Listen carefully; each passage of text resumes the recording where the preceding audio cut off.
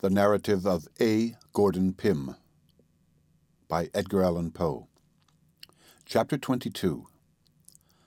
Our situation, as it now appeared, was scarcely less dreadful than when we had conceived ourselves entombed forever. We saw before us no prospect but that of being put to death by the savages, or of dragging out a miserable existence in captivity among them. We might, to be sure, conceal ourselves for a time from their observation among the fastnesses of the hills, and as a final resort, in the chasm from which we had just issued. But we must either perish in the long polar winter through cold and famine, or be ultimately discovered in our efforts to obtain relief. The whole country around us seemed to be swarming with savages, crowds of whom we now perceived had come over from the islands to the southward on flat rafts, doubtless with a view of lending their aid in the capture and plunder of the Jane. The vessel still lay calmly at anchor in the bay, those on board being apparently quite unconscious of any danger awaiting them. How we longed at that moment to be with them, either to aid in effecting their escape or to perish with them in attempting a defense. We saw no chance even of warning them of their danger without bringing immediate destruction upon our own heads, with but a remote hope of benefit to them. A pistol fired might suffice to apprise them that something wrong had occurred, but the report could not possibly inform them that their only prospect of safety lay in getting out of the harbor forthwith. It could not tell them that no principles of honor now bound them to remain, that their companions were no longer among the living. Upon hearing the discharge, they could not be more thoroughly prepared to meet the foe who were now getting ready to attack than they already were, and always had been. No good, therefore, and infinite harm would result from our firing, and after mature deliberation we forbore. Our next thought was to attempt to rush toward the vessel, to seize one of the 4 canoes which lay at the head of the bay, and endeavor to force a passage on board. But the utter impossibility of succeeding in this desperate task soon became evident. The country, as I said before, was literally swarming with the natives, skulking among the bushes and recesses of the hills, so as not to be observed from the schooner. In our immediate vicinity especially, and blockading the sole path by which we could hope to attain the shore at the proper point, were stationed the whole party of the black-skin warriors, with Too-Wit at their head, and apparently only waiting for some reinforcement to commence his onset upon the Jane. The canoes, too, which lay at the head of the bay, were manned with savages, unarmed, it is true, but who undoubtedly had arms within reach. We were forced, therefore, however unwillingly, to remain in our place of concealment, mere spectators of the conflict which presently ensued. In about half an hour we saw some 60 or 70 rafts, or flatboats, without riggers, filled with savages, and coming round the southern bight of the harbor. They appeared to have no arms except short clubs and stones which lay in the bottom of the rafts. Immediately afterward, another detachment, still larger, appeared in an opposite direction, and with similar weapons. The 4 canoes, too, were now quickly filled with natives, starting up from the bushes at the head of the bay, and put off swiftly to join the other parties. Thus, in less time than I have taken to tell it, and as if by magic, the Jane saw herself surrounded by an immense multitude of desperadoes evidently bent upon capturing her at all hazards. That they would succeed in so doing could not be doubted for an instant. The 6 men left in the vessel, however resolutely they might engage in her defense, were altogether unequal to the proper management of the guns, or in any manner to sustain a contest at such odds. I could hardly imagine that they would make resistance at all, but in this was deceived, for presently I saw them get springs upon the cable, and bring the vessel's starboard broadside to bear upon the canoes, which by this time were within pistol range, the rafts being nearly a quarter of a mile to windward. Owing to some cause unknown, but most probably to the agitation of our poor friends at seeing themselves in so hopeless a situation, the discharge was an entire failure. Not a canoe was hit, or a single savage injured, the shots striking short and ricocheting over their heads. The only effect produced upon them was astonishment at the unexpected report and smoke, which was so excessive that for some moments I almost thought they would abandon their design entirely and return to the shore. And this they would most likely have done had our men followed up their broadside by a discharge of small arms, in which, as the canoes were now so near at hand, they could not have failed in doing some execution, sufficient at least to deter this party from a farther advance, until they could have given the rafts also a broadside. But in place of this, they left the canoe party to recover from their panic, and by looking about them to see that no injury had been sustained, while they flew to the larboard to get ready for the rafts.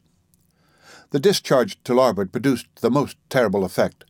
The star and double-headed shot of the large guns cut 7 or 8 of the rafts completely asunder and killed perhaps 30 or 40 of the savages outright, while 100 of them at least were thrown into the water, the most of them dreadfully wounded. The remainder, frightened out of their senses, commenced at once a precipitate retreat, not even waiting to pick up their maimed companions, who were screaming about in every direction, screaming and yelling for aid.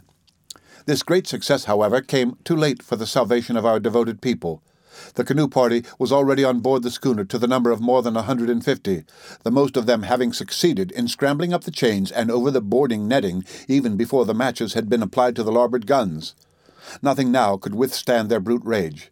Our men were borne down at once, overwhelmed, trodden underfoot, and absolutely torn to pieces in an instant. Seeing this, the savages on the rafts got the better of their fears and came up in shoals to the plunder.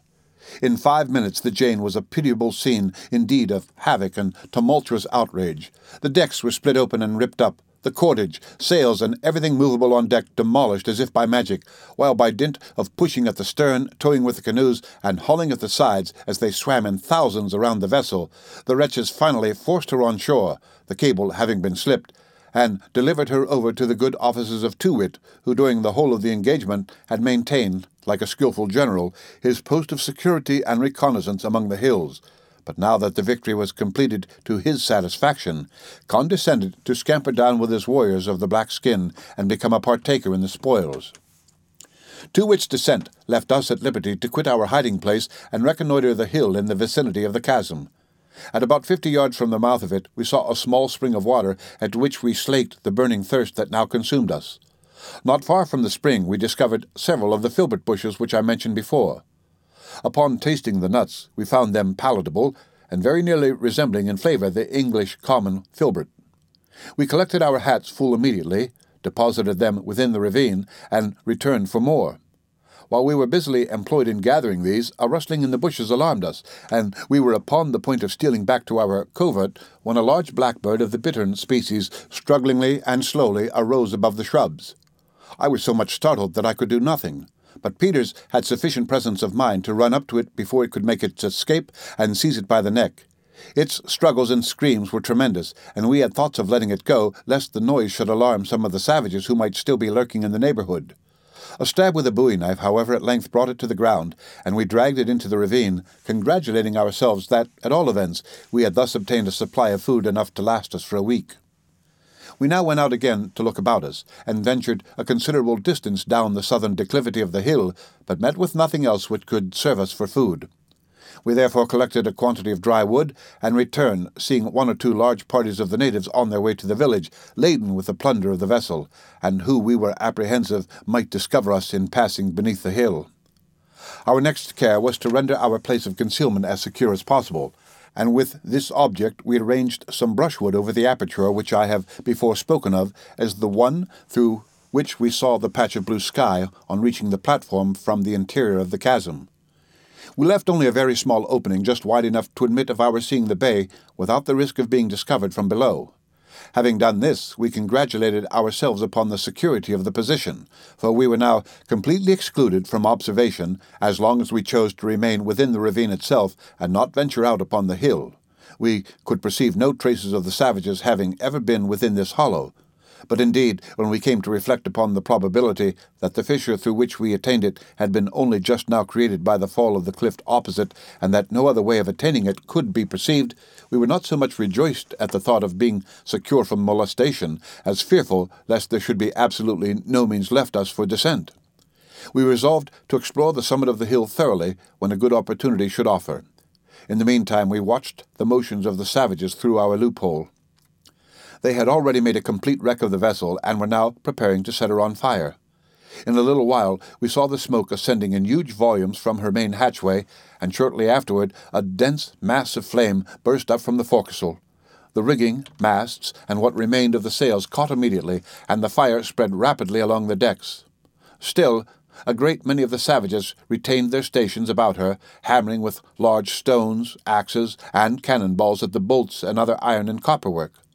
On the beach and in canoes and rafts there were not less altogether in the immediate vicinity of the schooner than 10,000 natives, besides the shoals of them who, laden with booty, were making their way inland and over to the neighboring islands.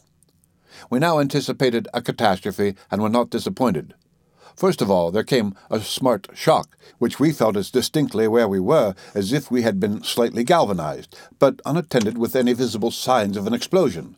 The savages were evidently startled, and paused for an instant from their labors and yellings. They were upon the point of recommencing, when suddenly a mass of smoke puffed up from the decks resembling a black and heavy thundercloud. Then, as if from its bowels, arose a tall stream of vivid fire to the height apparently of a quarter of a mile. Then there came a sudden circular expansion of the flame.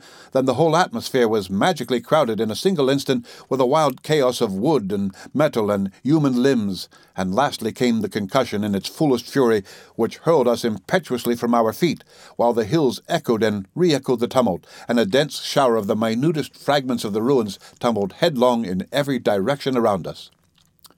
The havoc among the savages far exceeded our utmost expectation, and they had now indeed reaped the full and perfect fruits of their treachery. Perhaps 1,000 perished by the explosion, while at least an equal number were desperately mangled. The whole surface of the bay was literally strewn with the struggling and drowning wretches, and on shore matters were even worse. They seemed utterly appalled by the suddenness and completeness of their discomfiture, and made no efforts at assisting one another. At length we observed a total change in their demeanor. From absolute stupor they appeared to be all at once aroused to the highest pitch of excitement, and rushed wildly about, going to and from a certain point on the beach, with the strangest expressions of mingled horror, rage, and intense curiosity depicted on their countenances, and shouting at the top of their voices, "Tekeli-li! Tekeli-li!" Presently we saw a large body go off into the hills, whence they returned in a short time carrying stakes of wood. These they brought to the station where the crowd was the thickest, which now separated so as to afford us a view of the object of all this excitement. We perceived something white lying upon the ground, but could not immediately make out what it was. At length we saw that it was the carcass of the strange animal with the scarlet teeth and claws, which the schooner had picked up at sea on the 18th of January. Captain Guy had had the body preserved for the purpose of stuffing the skin and taking it to England. I remember he had given some directions about it just before our making the island, and it had been brought into the cabin and stowed away in one of the lockers. It had now been thrown on shore by the explosion, but why it had occasioned so much concern among the savages was more than we could comprehend. Although they crowded around the carcass at a little distance, none of them seemed willing to approach it closely. By and by, the men with the stakes drove them in a circle around it, and no sooner was this arrangement completed than the whole of the vast assemblage rushed into the interior of the island with loud screams of "Tekeli-li! Tekeli-li!" The end of Chapter 22 of the narrative of A. Gordon Pym by Edgar Allan Poe. Read by Rick Kishner for Lit2Go on the web at fcit.usf.edu.